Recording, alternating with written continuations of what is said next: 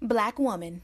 Beautiful, powerful, resilient female of African descent with skin kissed by the sun. Conversation.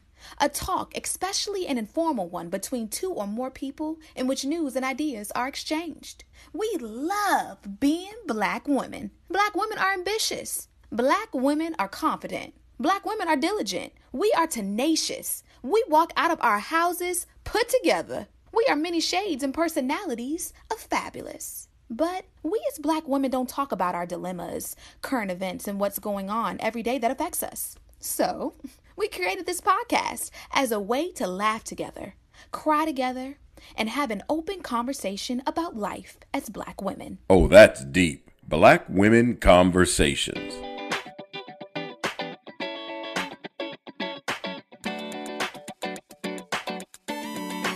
Hey, Nicole. Hey, Janine. How has your summer been? Oh, child. I thought summer was for rest, right? Y'all know that I relocated to the Atlanta area. I mean, we dropped that bomb at the end of last season, but I think that my age is catching up to me because moving from Mississippi after finishing training to Indianapolis was not a big deal. Even though I was selling a house then and buying a house and just got married, piece of cake.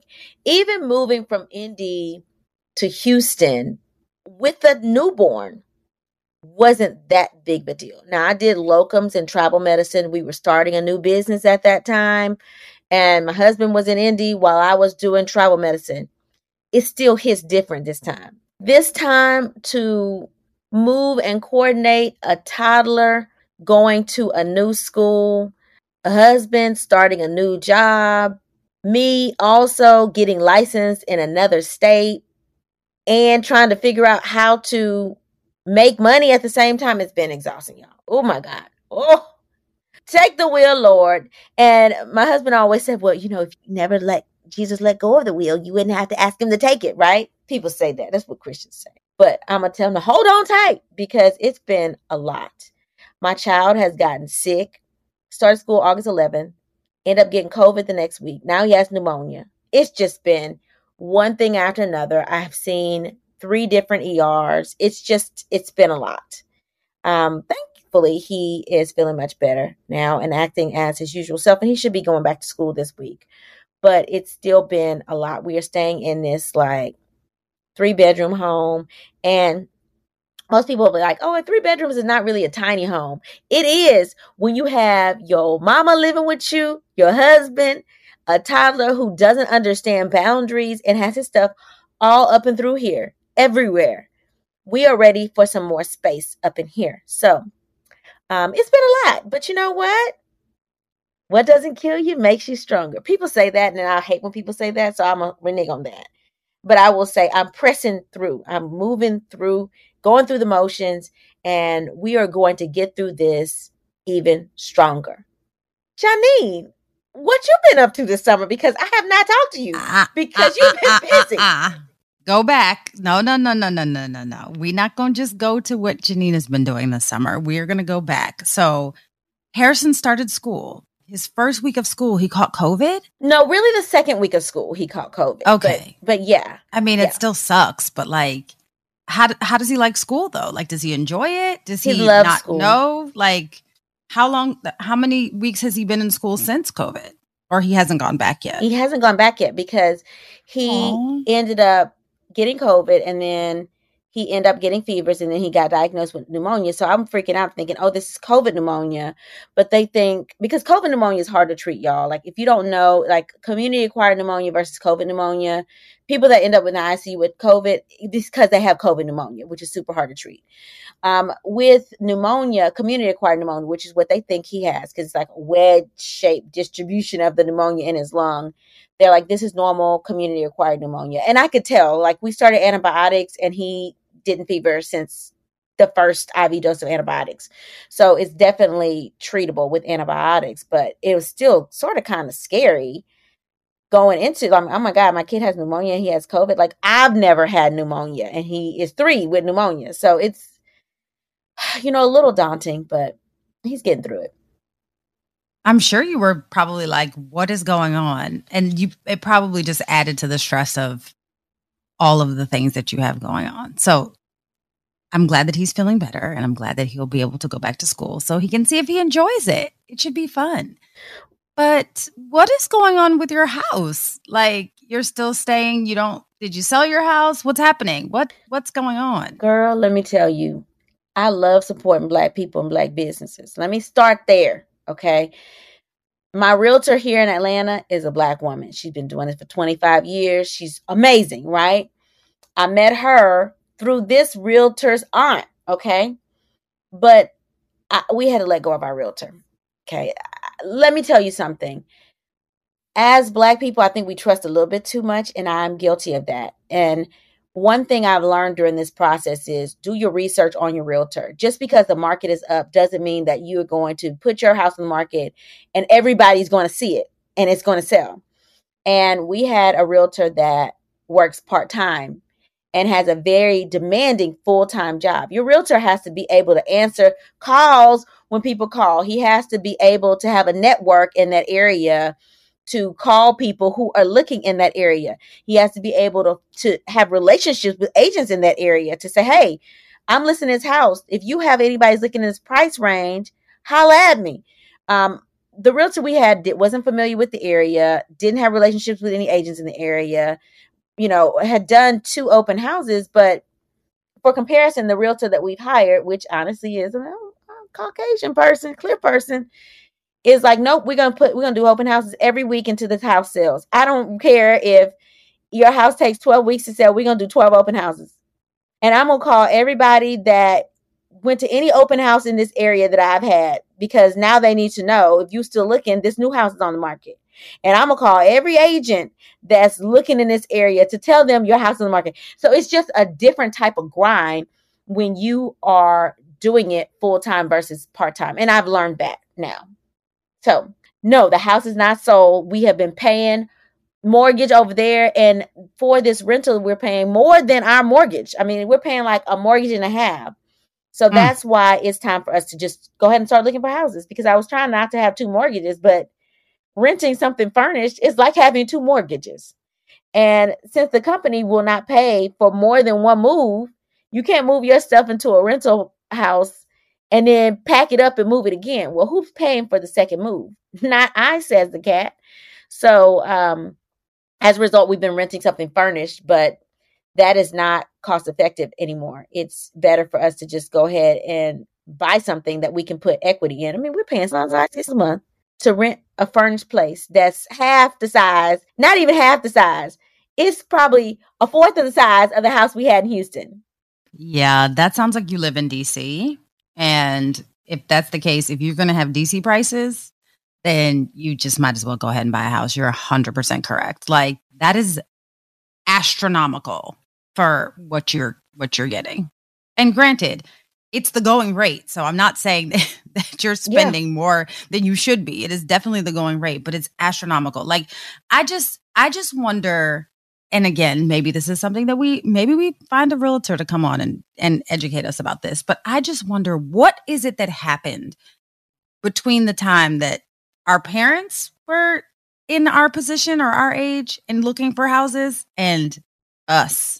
Because I distinctly remember you being able to get, when I was young, of course, you being able to get a very large home in the $300,000 range. Now you're well into the $1 million range for that same size home.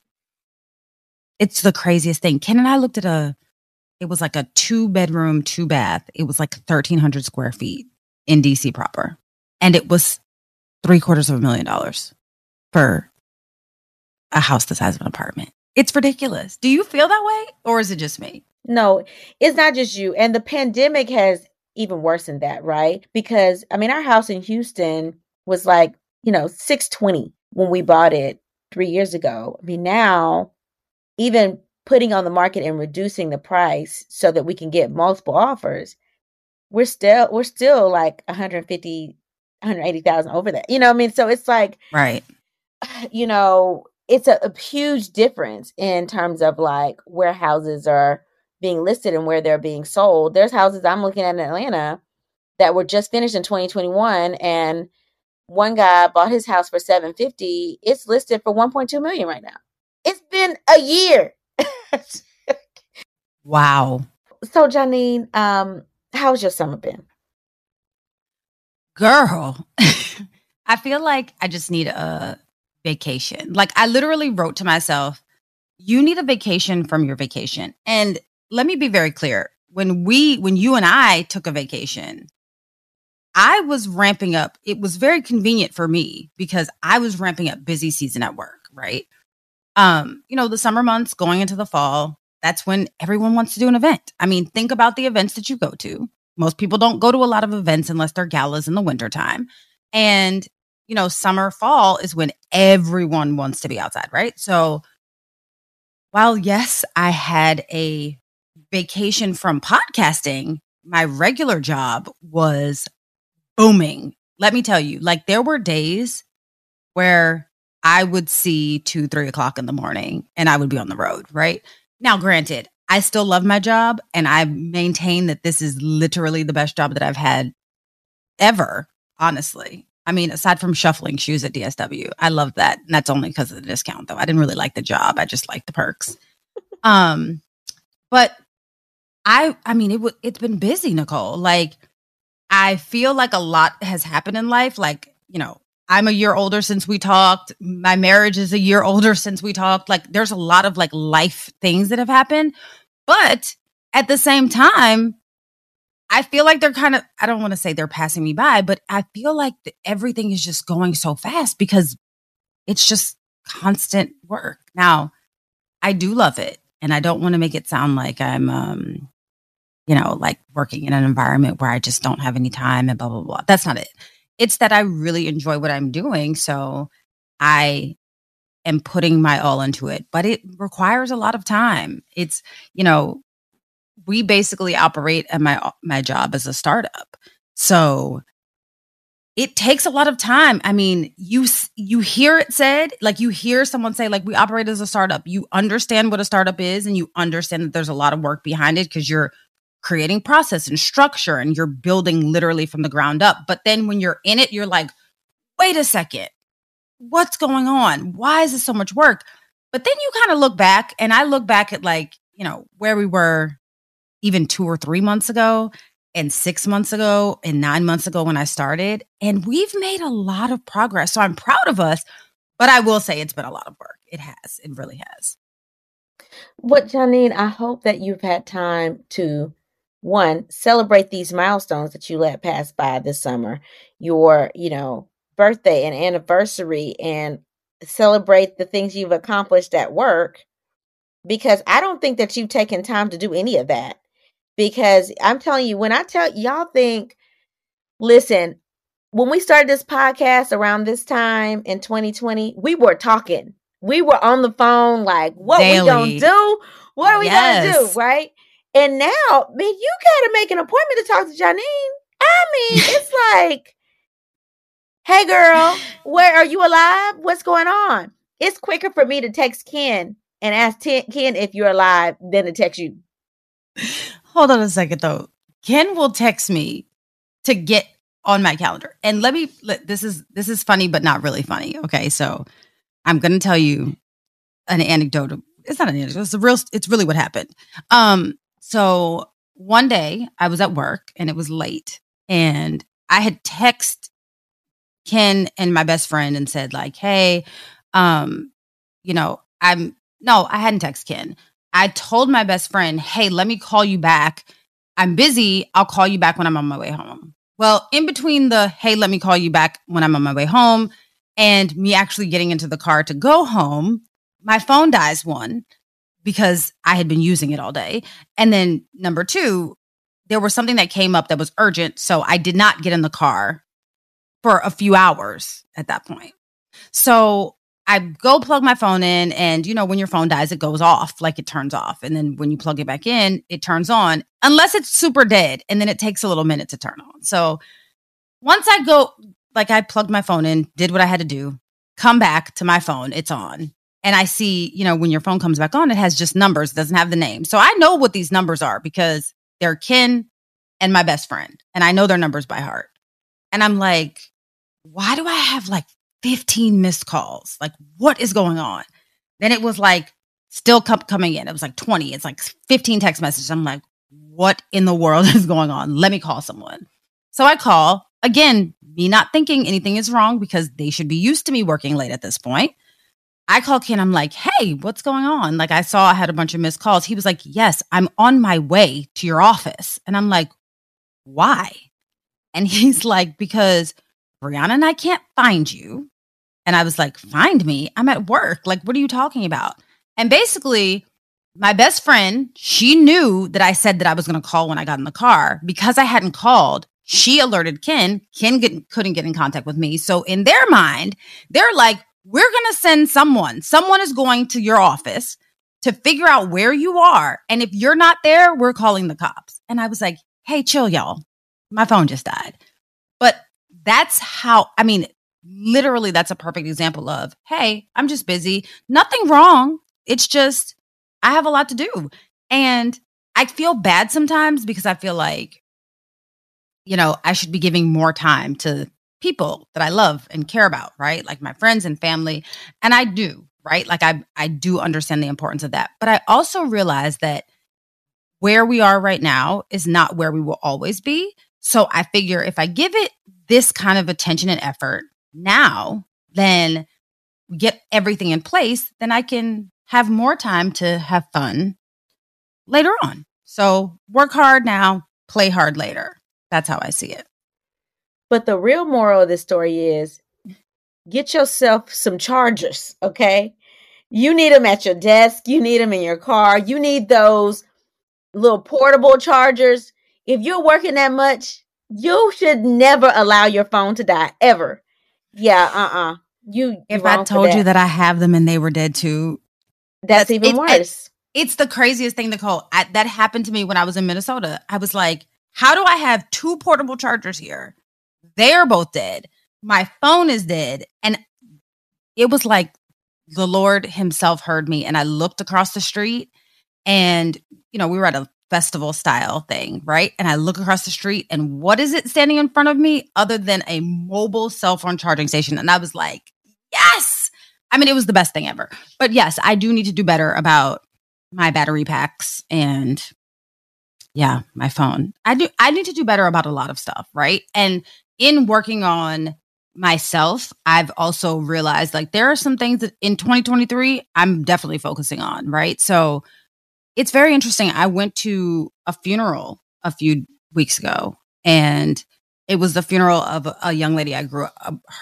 A young lady I grew up with. Her mother passed away, and she was huge in our community. Like she was the sweetest person ever. And one of the things that I took from the funeral was the eulogist said that we have to be intentional about our time. Like we just waste it, right? Like we're just like, hey, we have time. Like it's just this infinite resource that is never going to run out. Even though we all know at some point our time is going to come, right? Like it's going to be over. It's done, right? We have no more time. There's nothing else that we can do. And he was like, yeah, take the time to spend with your family. Take the time to spend with your friends. Take the time. And I was like, I really took that to heart, right? And I called a bunch of my friends that we grew up with that were there. And I was like, look, we have to do better about this. Like we make these things of, yeah, we're going to meet and have brunch and talk and blah, blah, blah. And we don't because we have lives and kids and families and things, right?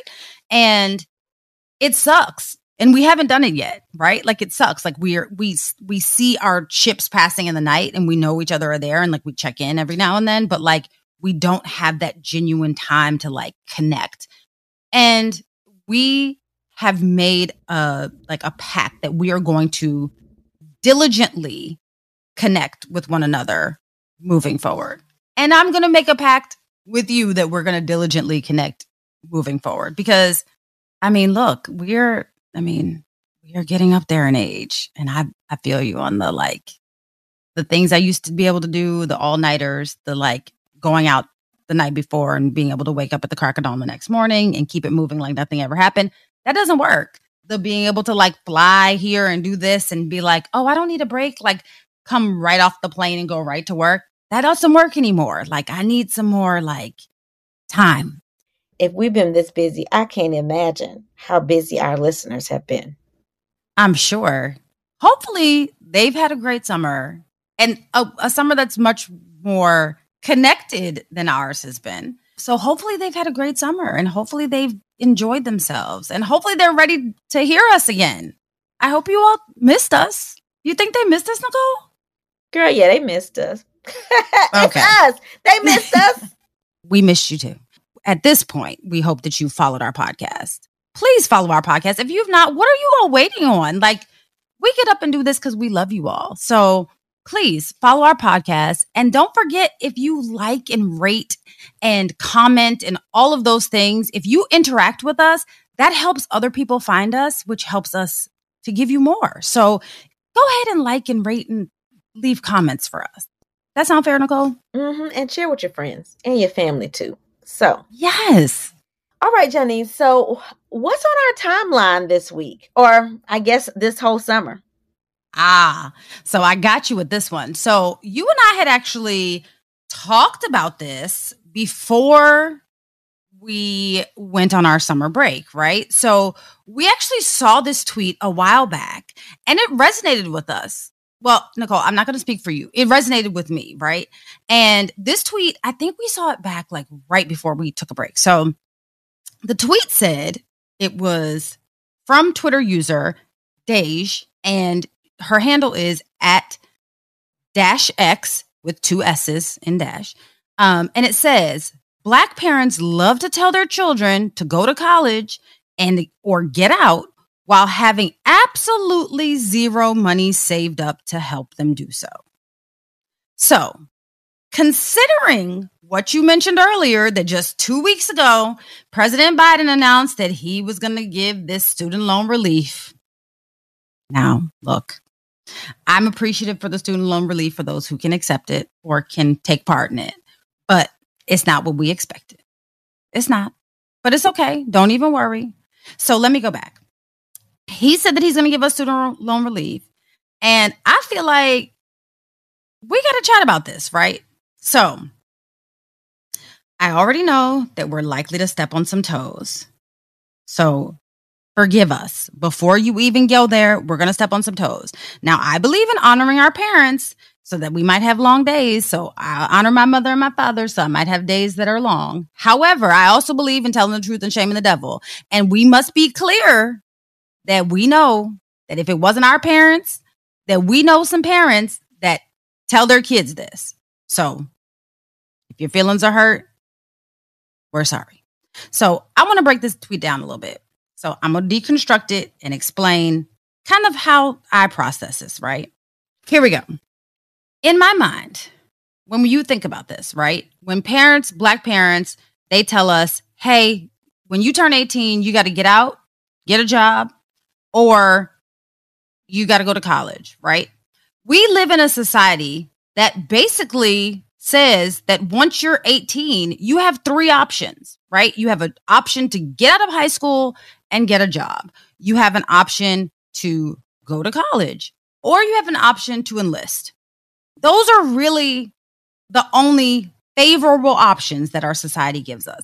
Doesn't really give us options for like travel and explore the world and find yourself. Now, people do it, but that's not really what society wants you to do. What they want you to do is kind of stay in these stalls that they've put us in. So you go to college, you're on the college track, right? You go for a job, you're on the career track. You go enlist, you're on the military track. Those are the tracks that they want us to stay on. So it seems like it makes sense that our parents tell us to follow that track, right? So for the most part, parents taught us that this is the way that you need to go. They believe in it because either 1, they've experienced it and it worked for them, or 2, they've kind of, seen the experiences and hardships of not going on one of these tracks, and they don't want us to follow along the same path that they took. So sometimes they didn't follow this path, right? They see the hardship. They tell us, hey, we don't want you to go down this road. And they do it because they kind of attribute the hardships that they've experienced to the fact that they didn't take one of these paths. So They teach us the right way. And right, please see my giant air quotes, the right way. And subsequently, most of us are encouraged to go to college. If we decide that we just want to go on the career path, they say, okay, well, why don't you get a trade? It's just a lot. And our parents, I think that they believe that they're encouraging us, right? They probably believe when they tell us that you need to go get out of my house, go get a job or go to college, they kind of think like, hey, I'm encouraging my child to do what they should be doing. I don't know about you, Nicole, but to me, it kind of felt more like an ultimatum. Like, here's what you're going to do, because if you don't do these things, we're not going to continue to take care of you. So our parents had good intentions, but I would argue that their method of execution probably left a lot to be desired. So let's break this down further. They told us, hey, when you get out, go get a job, go to college, right? So the first thing I wonder is, do they actually even consider the financial implications of what they're demanding of us? Or are they just trying to guide us in the right direction? Now, I believe that they're probably just trying to guide us in the right direction, but I think that they're doing so without considering the very real roadblocks that we're almost certain to face. We can't just get out of high school and go get a job, or get out of high school and go to college and just voila. I mean, unless you're special, there's some people. So let me break down really quickly. If you get out of high school, go right to get a job, right? So the average salary of a high school graduate is about $30,000. Depending on where you live, that could be very difficult to live off of. So I'm just going to do the national average, right? So $30,000 after taxes, you're probably bringing home about 24. If you're lucky, if you got something to write off, great, you're bringing home 24. Might be less, but let's say 24. So that's about $2,000 a month. The average rent in the United States is about little over $1,300 a month. So we'll say 13. That leaves you with $700 a month. If you have a car, you have a car note. If you have a car note. If not, you probably have to pay for repairs. So we're going to just say, let's say that that's another $200 a month or so, right? Then you have to have insurance. Not only do you need car insurance, you also need renter's insurance. That insurance is probably, another $200 a month. So now you have $300 a month left out of your $2,000 a month. With that $300, you now have to pay gas, utilities, groceries, and any kind of self-care. That means hair, nails, anything else that you may need. All of that has to come out of this $300 a month. Now, there are some people who are very great budgeters, and they can probably make that work. However, those people are unicorns. Most people, if there's a margin of error, now we're in debt. So let's take the other route. You don't go right to work. You go get a college education, right? So I'm just going to go get my bachelor's. That's what we're going to use as an example. So for 4 years, you're in school, you're learning whatever it is that you are trying to get a career in. You are learning how to become adult. You're learning how to manage your time, because now you're out on your own and figuring it all out.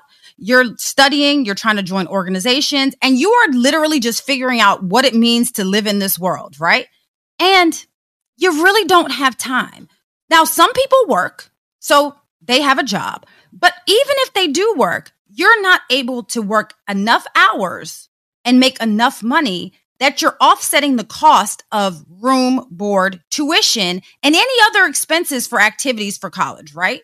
So you go and you defer for, to go to work for 4 years, at least 4+ for some, right? And you come out and you make about $70,000. Again, going with national averages. So make about $70,000. But the part that you have to remember is you come out and you're making about $70,000, may or may not be in what you studied. But you've now racked up approximately 30, 40, 50, maybe even more worth of student loans. Because the money that you were making while you were working, you were using it for day-to-day living. You still have to pay for this education. Now, the student loans doesn't sound like a lot, right? Then you add on that compounded interest, and now these people going to work or going right to college, we are all in the same boat, where we are not financially stable. Now, again, our parents meant well, telling us, hey, this is what you're supposed to do. But a little more planning could have helped us, planning on our parents' part, could have helped us to land at the age of 18, 20, 22, whatever age, in a more stable financial position rather than a position of debt before you even really start your career.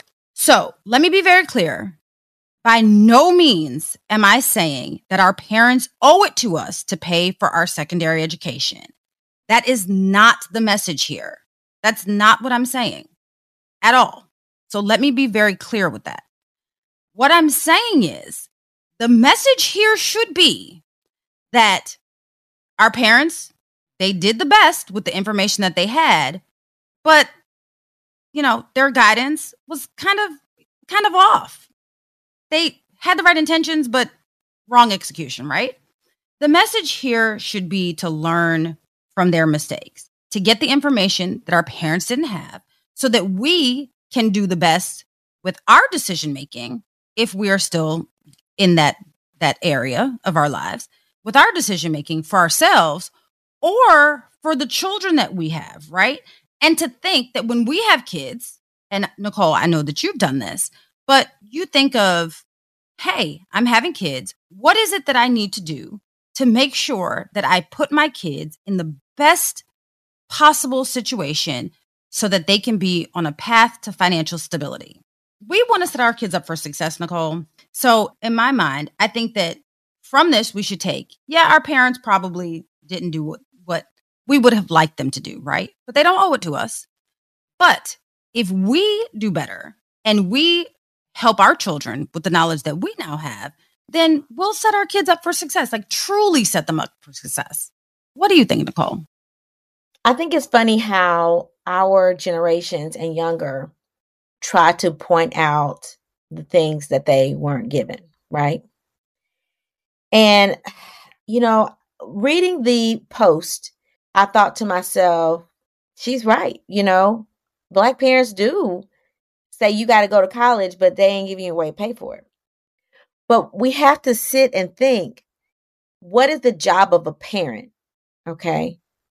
The job of a parent is to make sure that we are safe, to make sure we are clothed, to make sure we don't go hungry. That is the job, the basic job of the parents, to make sure we have the basic necessities. I think that because we are now moving, the more the time goes by, the better we get, right? So now we're in a society where college is sort of kind of the norm, right? For Black people to go to college. I mean, that's the norm for people to do. And so now we're looking and we're comparing, hey, these Caucasian counterparts, they're going because their parents are paying for it versus us. We're not going for free, but we have to realize that those Caucasian people have generational wealth that they can hand down to their children. Black people have not been in a situation long enough to have built that generational wealth. So we have to give our parents a little bit of a break. The fact that parents are even encouraging us now to go to college is also very new. I mean, you look back in the 90s, you need to get a job, and you could get a job and make a substantial amount of earnings to support yourself. Now, you almost have to have a college degree to make the same thing you were making back in the 90s. So our parents just don't have the savings. They don't have the wealth to be able to pour into us like they want to. And even if they have a little bit of money, a lot of us don't have the knowledge to invest our money the way we want because nobody has taught them that. So we're just now in the age of social media and everything being at your fingertips so that you can learn how to do that on your own. And so instead of crying, woe is me, pull yourself up and do what you have to do. If you know you have a goal, don't let your parents not being able to afford to send you $40,000 a year be a hindrance for you. You need to set your own goals and move forward. And if you think, hey, I need to make sure this doesn't happen to my kids, then get your kids prepared. So for me, my mama didn't give me anything for college. She couldn't afford to. She was not college educated. And like I said, back in the day, you didn't have to. That wasn't really the norm that everybody went to college. We're from a small town in Louisiana and it's cheap to live there. She wanted more for us. So she did encourage us to go to college. Me and my sister knew my mama can't afford to put us through college. So what do? We applied for every scholarship we could get our hands on. And we got a lot of those scholarships. And then when we couldn't fund what we need to fund, like medical school, we took out loans. And yes, I hark over the fact that I had this student loan debt. And whenever the student loan forgiveness came out last week, at first I felt a little kind of salty, right? I'm like, as a healthcare professional, not only have I not gotten any stimulus packages because I made too much money, but I've had to sacrifice my life taking care of people with COVID, and the essential people also got rewarded on top of the stimulus packages, but I have not qualified for any of that. People are like, are you getting paid hazard pay? No, doctors have died in the middle of the pandemic and hadn't got a cent. Okay. But then I have to check myself and I have to realize I'm still in a better financial situation than most people. So we have to put everything in perspective. And so for all the people that are saying, that's not good enough, and I can't believe that he capped it at 125,000. Do I wish all my student loans forgiven? Oh, yes. But at the same time, I'm happy for the people who got forgiveness, who may not be able to afford to pay down their loans in 10 years or even 20 years, or those loan payments, or the difference between them getting a house and being able to provide for their family and build some generational wealth versus paying the student loans. So everything has to be put into perspective. And I think with the person that wrote this post, and forgive me, I don't remember what her handle was, but put it in perspective. Yes, your parents are encouraging you to do better. You could have some parents not encouraging you to do better. There are still parents that are saying, you need to get a job. You don't need to finish high school. So let's put that into perspective and be thankful that we have parents that are encouraging us to do it. But that may mean that you need to be creative with your own resources or build your own resources to make it happen. Did nobody tell you you had to go to a super expensive 4-year college? You can go to community college for 2 years, pay for that out of pocket or very little debt, and then move on to a 4-year college. I mean, there are ways to financially make these things happen, but we have to be creative, and we can't wait for people to hand it to us and then cry, oh my God, woe is me. The reason I haven't accomplished what I need to accomplish because my mom and daddy didn't do it. That is a bunch of crap, and it is an excuse that you're using. And yes, I said it. And even though I'm in the same exact shoes as you, I can say it. You're using that as an excuse. Be happy that you have parents that loved you and supported you and weren't beating you and molesting you and making you drop out of school, and move on about your life. That's all I have to say about that.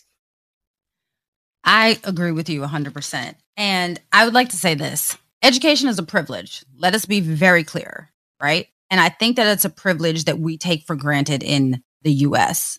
And granted, I'm not saying that we have the best education system. As a matter of fact, I know that we don't have the best education system, right?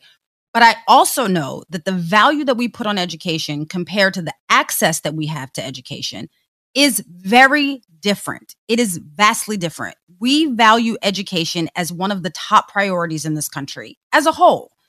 But we do not put the money, dollars, or effort behind education that we should based on how much we value it. Won't go there. It's a much larger conversation. But it is an education. I mean, it is a privilege. Now, do I think it should be a privilege? No. I think that knowledge should be free to anyone who seeks it. You should be able to get the knowledge that you want if you make the effort to seek it out, right? But let's be clear. There are places where people don't have access to education. They don't have access to the tools to seek the knowledge that they're looking to find, right? There are places where you and I, Nicole, would not be able to be educated. 1, because we're Black, or 2, because we're women. So let's be very clear that it's a privilege. Now, I've gotten off my soapbox about that. I want us to understand that with that privilege, sometimes it takes a little bit more effort for us to actually attain the information that we're looking for or the knowledge that we're looking for, right? Sometimes our parents aren't going to be able to afford it. Sometimes our parents are not in a position to, I mean, look, the pandemic should have taught us that our parents could have been making six figures regularly. The pandemic hits and maybe that money isn't there anymore. Things happen, life happens, and no one owes you a thing. Now, is it great if they give it to you? Yes, but does anyone owe you? No. There are loans, as you mentioned, Nicole. There are grants. There are scholarships. There are there are so many things that have been put into place that will allow you to get your education, regardless of your socioeconomic status, that it's not fair to put the sole blame on our Black parents. It's just not fair. Now, granted, do I think that it could be an additional challenge? Yes, by all means. I'm very well aware of that. Am I living with my head in the clouds thinking that education is affordable, higher education is affordable? No, I'm not. I'm aware of it. But we can't put the sole blame on our parents. Now, I will be clear. I distinctly remember my parents telling me that they would help me as long as essentially I was helping myself, right? And they were very clear that they wanted me to go to college. They would let me live under their roof. They would, as long as I was furthering my education and or improving upon myself, they would help me. And they did, right? They helped me through college. Now, did I have to take out student loans? Yes, I did. But did my parents take out some loans as well? Yes, they did, because they wanted to do everything that they could to help me be in a situation where I could succeed. Now, did they have to do it? Absolutely not. But I remember my parents saying they'll help me as long as I helped myself. They also gave me options of the military and going directly into the workforce, but they were very clear, painfully clear, that those were not the favorable options. Those were like plan D, E, and F, right? So I was very set on going to college, and I did. I went to college, I got my education, and I came out like the rest of everyone with a ton of student loans that almost into my 40s, I'm still paying off. So am I blaming my parents? No. Should I or should anyone blame their parents? No. Your education does not hinge upon whether your parents pay for it or not. Do I think that, parents saving for their children's education is important? Yes. If they can do it, if you can do it for your children, do it. But again, let's be mindful, like Nicole said, the information and the knowledge that our parents had, they did the best with that information that they could. And I'm going to say here what I was going to say a little bit earlier. I think of saving for your kids' education as like saving for retirement, right? When you have a child, you think, okay, my child is going to go to college, right? And if you start saving based on what, the tuition is when you have a child, in theory, you should have enough money once they go to college, right? But in reality, it's not likely that you would have saved up enough money for them to actually attend college. But what it does do is it helps so that whatever the difference is, it's feasible for your child to take that on their own. Now, if you can't do that, no shame. But if you can, you really should. And that's for us and our kids, right? Like if this is a possibility for you, then yes, do that. But there's no shame if you can't. Do the best that you can, as our parents did for us. Stop blaming your parents for everything. Really, you all?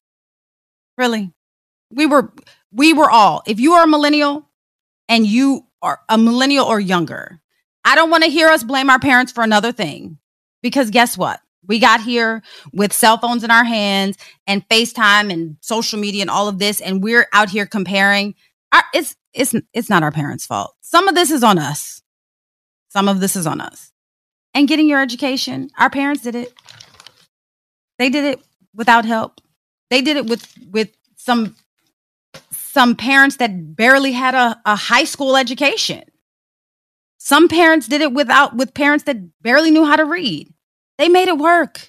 I just want us to have a little bit more tenacity. That's all I'm saying. I agree, Janine. And some of these listeners that's writing these letters, we gonna help y'all today. We gonna help y'all today. You ready to talk through some of these letters we have? Let's do it. Okay, so our first letter reads, Nicole and Janine, my father asked me to borrow money to help the family with some unexpected expenses, specifically with the purchase of my grandmother's home that is in foreclosure. My grandmother is a retired seamstress who really didn't take care of bills. With my grandfather passing away a few years ago, I guess she didn't know how to properly manage the household. I make pretty good money as a college professor, and I'm not married and have no kids. So I guess I was asked because people assumed I could afford it. My dad came to me and said, we, in air quotes, we were obligated to help family. I looked him in the face and said, I couldn't help out. He started telling me everything the family has done for me, but I told him no one saved or put away money towards my education or my future. Why should I have to budget or sacrifice for theirs? I'm a 33-year-old woman paying my own loans and my mortgage by myself. I got it out the mud. I'm not tapping out my savings to save a house that I'm not in line to inherit. Am I wrong? What would you ladies do? Signed, Tamia. Okay. So I'm going to say this. Tamia, I feel you. I feel you 100%. I don't know how many other people, members of your family there are. Your father has a good point. You should help family, right? But at what expense? Now, tapping out your savings to save a house that, yeah, maybe I just don't like the way that it was worded, right? Like it kind of sounds like you only would help family if it somehow will benefit you in the long run. And I don't like that. And I'm not criticizing you by any stretch of the imagination, but I don't want it to sound like the only time that you would help is if you were going to inherit this house, right? You're not obligated to help. Absolutely not. But if you could help, it would be nice. But at the expense of tapping out your savings, I wouldn't suggest it. Like maybe you tell them what you can do, what you're willing to help with, if you are willing to help. But you shouldn't feel obligated to do so, right? Like, now, do we want to have, Granny's house get foreclosed on? No, by no stretch of the imagination. But this goes back to an episode that we had. I don't remember. I think it was season 1, right? Might have been season 2, about the black tax. And this is what happens to us, right? Like someone becomes successful. Someone says, oh, they don't have as many bills. They start counting your dollars. And now all of a sudden you become the charitable fund for your family. I don't think that that's fair. As a matter of fact, I know it's not fair. Now, should you help your family if you can? Sure. But at your detriment, I wouldn't say so. Tell them what you can do. If you're willing to help, tell them what you're willing to help with, and make sure that you create very real boundaries with your money. We're very cognizant about creating boundaries with our time and our energy, and so that we can woosah and become one with the earth, right? No, set some boundaries with your finances as well. This is what I'm willing to give. This is how much I'm willing to help. And I'm not willing to do anything past that. You all can figure this out. And, maybe you enlist some more members of your family. Or, I don't know, maybe, do we really need to save the house? I don't know. I'm not going to say not save the house, but I'm just going to say don't save Granny's house and put yourself in a situation where you could lose yours. What do you think, Nicole? I feel like this could be somebody in my family, except for nobody's ever asked me to save a house that I wouldn't be in line to inherit. First of all, I would want to have a real conversation. Like, this is Granny's house. When Granny passes away, what happens to the house? Because at the end of the day, that house is going to be handed down to somebody that's going to have to keep up the property. We don't want this happening again. So I would be like, Dad, do you inherit this house? Or do brothers and sisters, other brothers and sisters, or which will be uncles and aunts of hers, inherit the house? Who is inheriting the house if something happens to Granny? Am I in direct line of succession? And if it goes to the aunts and uncles, they would equally inherit the house. Then my next conversation would be, hey, this is y'all's house. So let's figure out how y'all can pay for this. And if that means that I am loaning the money to pay for Granny's house. I need something in writing that says that each of you guys are going to pay me back by X, Y, and Z date this money, or I inherit the house. Okay, if something happens to Granny. Let's be smart about this. I mean, and that's not a bad thing to do. You know, people are like, oh, I can't believe you wouldn't give your money away. Nobody's giving. So let me ask you this. If you lost your job today, would your family scrape up money to help you pay your mortgage till you got another job? Or would they say, oh, you've worked it out. We pray for you. For me and my family, if I lost my job today or didn't have a part-time job, which is what I'm working now, there's nobody I can reach out to and say, can you help me float my mortgage and this month lease I have? So can you float me? Nobody would even try to float me. Okay. Because they know it's a big bill and they can't afford it. We'll pray for you. You'll figure it out. That's what my family tells me whenever I'm stressed. Oh, you'll figure it out. Pray about it. You'll figure it out. It always works out. Okay. Well, if that's the case, then you can't not let this also be a financial decision. If they went to the bank for a loan to help pay the foreclosure, they would have to pay them back. So if it's not going to be yours, I would have something in writing and notarized that says, hey, it's going to cost, I don't know, $20,000 to pay off Granny's house. I'll pay it off, but they have to agree to pay me back this amount by this date, which means that each one of them are going to pay me, $200 a month or $300, whatever it is a month, starting at this time. So you give a little grace period. And if it's not paid off, then I will inherit the house because you paid for it. That's only fair. And so I would have that conversation. If they had a problem with that, well, beggars can't be choosy. Go get another loan and you can pay them off. Okay. And then if you decide not to pay on that, then they own the house. Same thing. They are going to own the house if they default on them. You own the house if they default on you. That's a business decision now that you've made. And that puts you in at being the beneficiary of that. Okay. So that's how I would handle this. Okay. So I had a family member that recently asked me to borrow $4,000 to put towards his business. Right. I said, okay. I see him hustling. I see him making things work. I said, okay, I need to be paid by this date every month. And if you don't pay me by this date every month, I will sue you. Let me be clear. I will sue you for that amount plus an additional amount for inconvenience.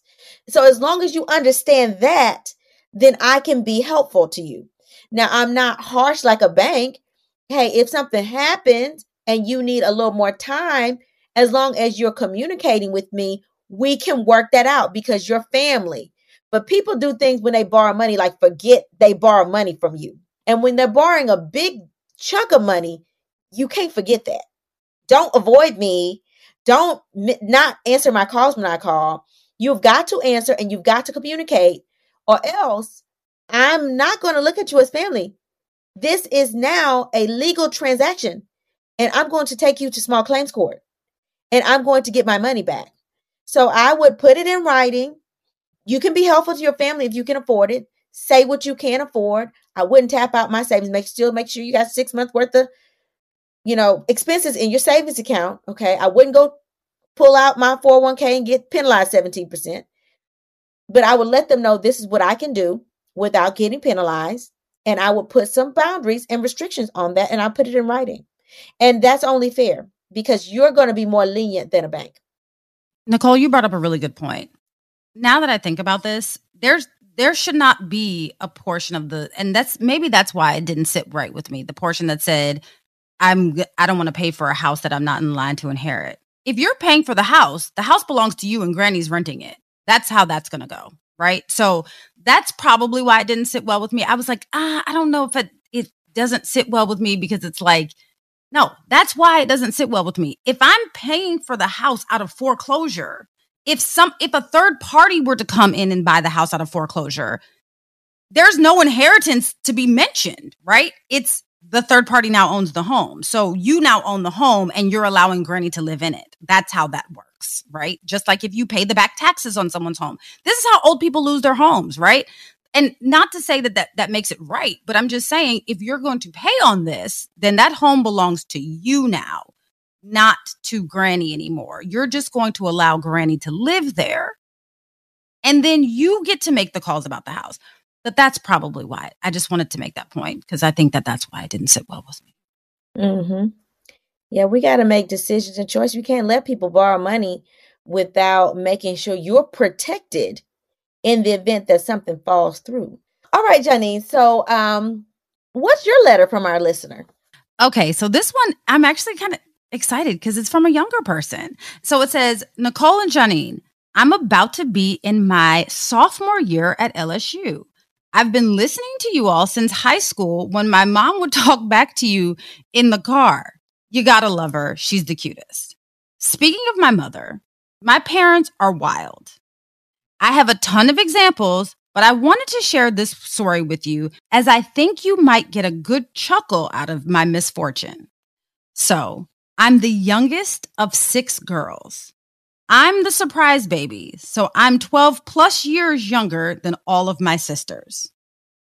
I came from very humble beginnings, but my parents told us almost daily that their girls were going to go to college.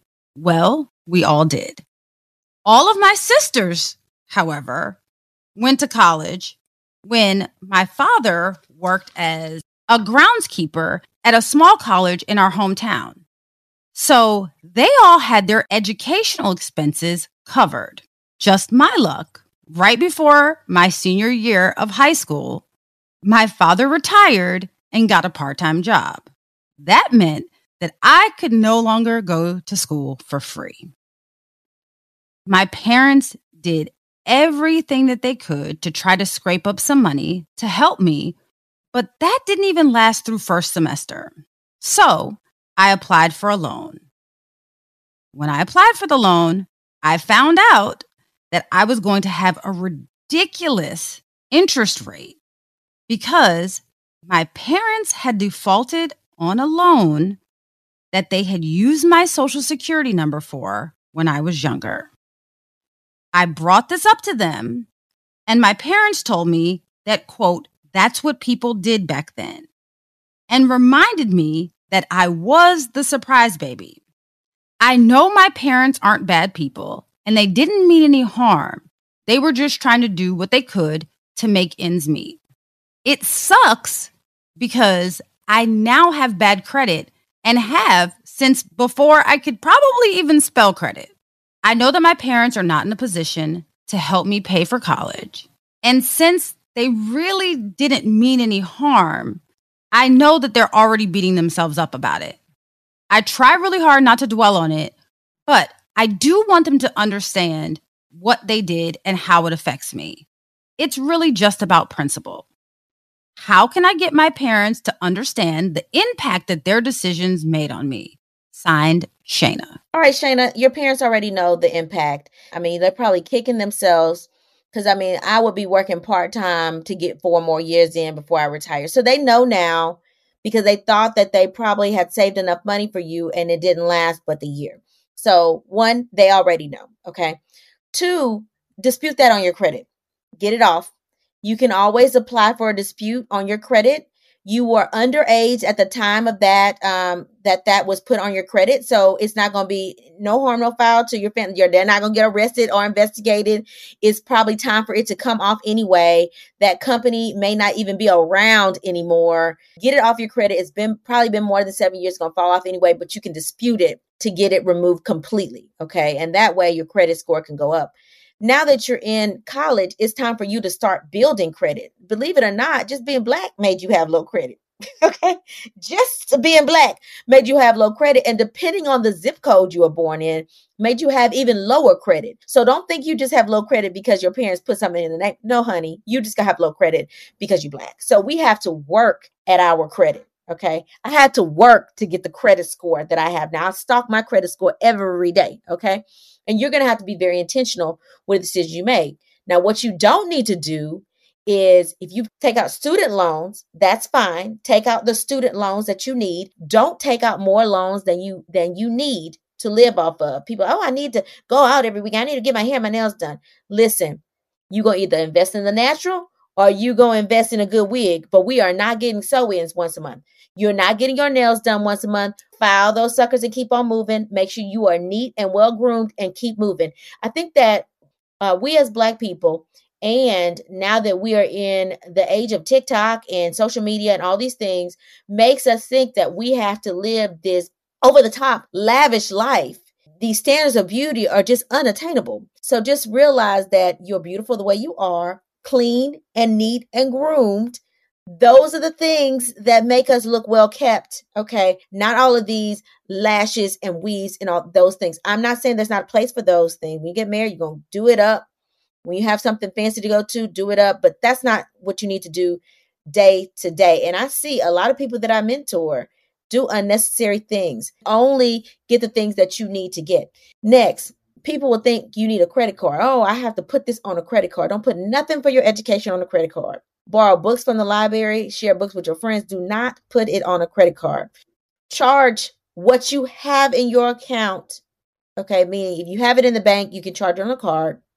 Wait to the end of the month, pay it off before the 7th of the month. Okay, that's how you're going to build credit every month. Okay, make sure you're intentional about charging it. Pay it off.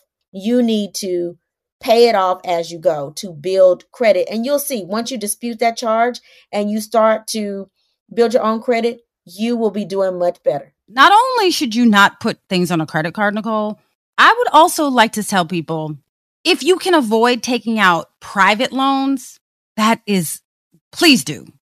Only take out federal loans if you can. Not just because they can be forgiven now with President Biden's plan, but federal loans have a lot more restrictions, whereas private loans, it can be a nightmare with the interest rates once you get out of school. So please, please, please be mindful of the type of loan that you are taking out.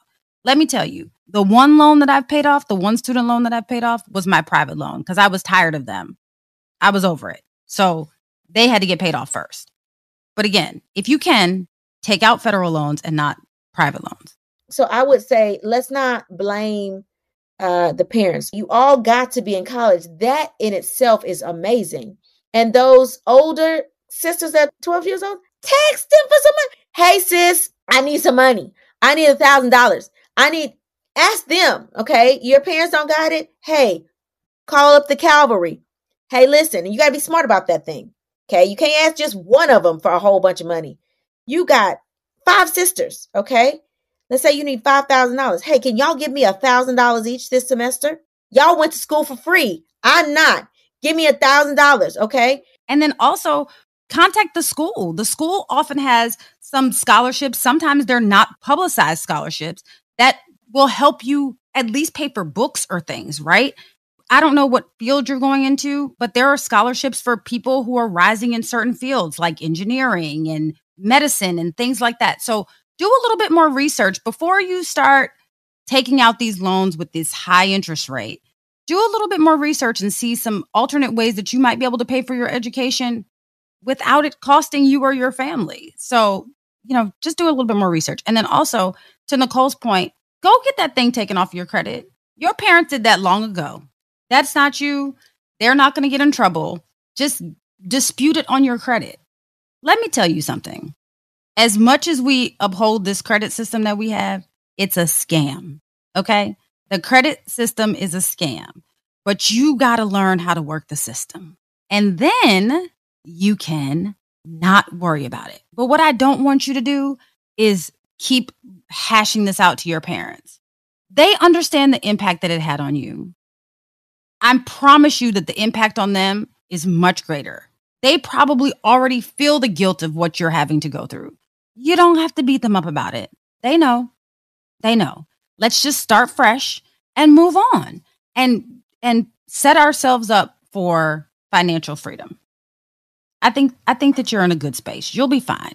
Don't worry. You'll be fine.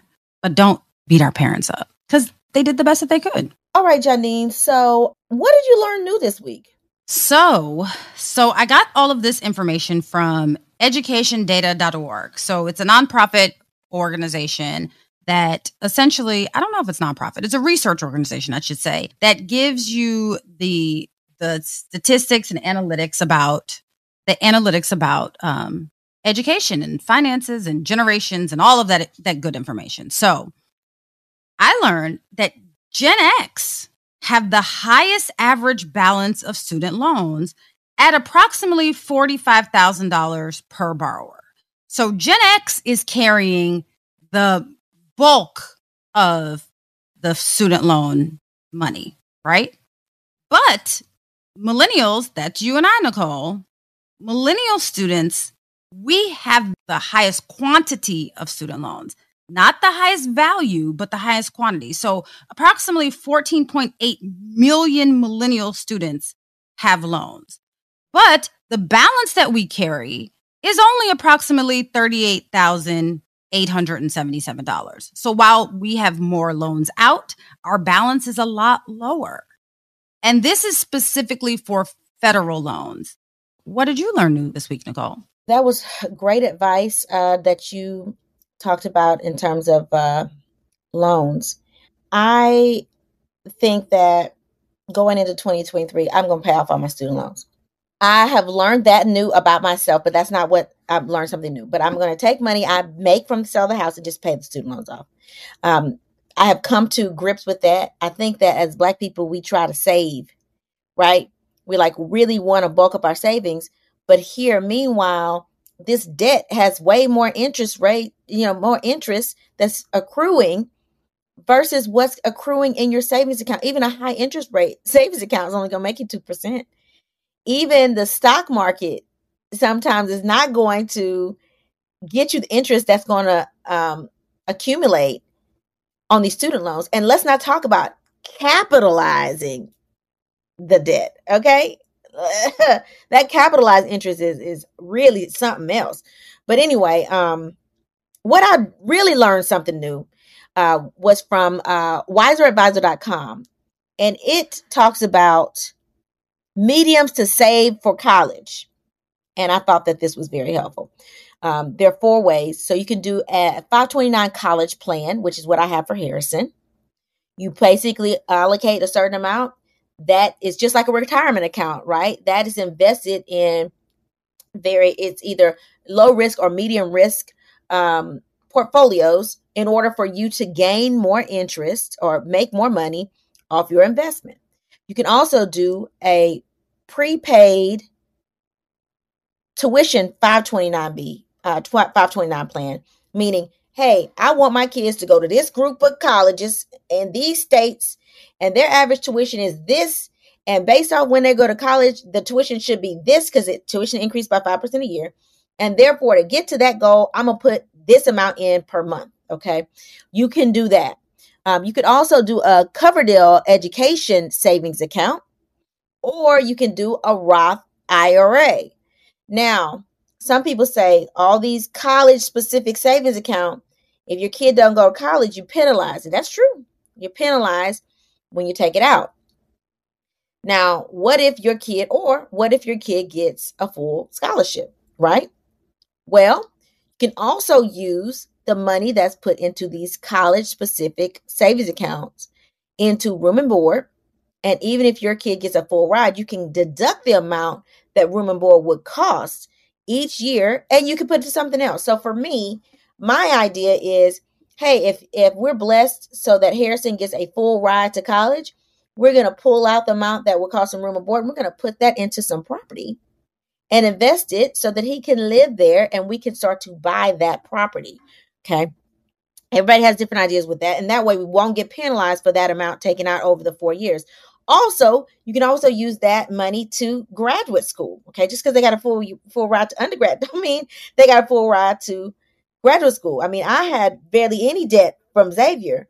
All my debt is from Tulane School of Medicine, where everybody's at the top 1% of their classes. And so there's not as many scholarships given out at that level. So you can always save it for your kids' graduate school. And if, let's say your kid has a full ride to both places, or your kid decides not to go to college and you don't want to be penalized for taking it out, you can always leave that money for your children's children. You can transfer the name. So if they don't use it all or they're not using it all, in order not to be penalized, you can always move that to somebody else in the family, another child, or even that child's child. So a grandchild, you can move that 529B in their name. If you decide your children don't want to go to college, what if they don't want to have kids? Can you use that to go to college? Like if you want to go back to school and learn something else, could you transfer that over to yourself? Yeah, you can use it for education expenses. You just can't take it out and not use it for education. So for me, I know I'm not going to school another day in my life, right? If Harrison doesn't go to college, I would probably invest that into, if he doesn't go to college at all and I can't take it out for education, I would probably move it towards a grandchild's, in a grandchild's name. Or if I wanted to invest in myself, I would just take the penalty. You just pay taxes on it, take the penalty, and then you can move the money to something else. But it was meant for education. So for me, I would probably move it to a grandchild. But if he doesn't want to, I'm not going to just leave it there for nobody. I'm going to take the penalty and use it somewhere else. Makes sense. That's good to know. All right. So are you ready for the motivational moment? I am. Oh, I'm going to church on y'all. It's from Proverbs 13:22. And it says, "A good man leaveth an inheritance to their children's children." Now, I know what you're thinking. No, you're not a bad person if you haven't planned for your family yet. But it's never too late to take steps to plan. Get some life insurance, start an investment account, or simply write out items of value that you own. Any amount is more than nothing. Until we meet again, pray, work, slay. And show off your melanated excellence. Bye! Bye! Oh, That's Deep, Black Women Conversations is produced by Nicole Lee Plenty and Janine Brunson Johnson. Executive producer, Ken Johnson.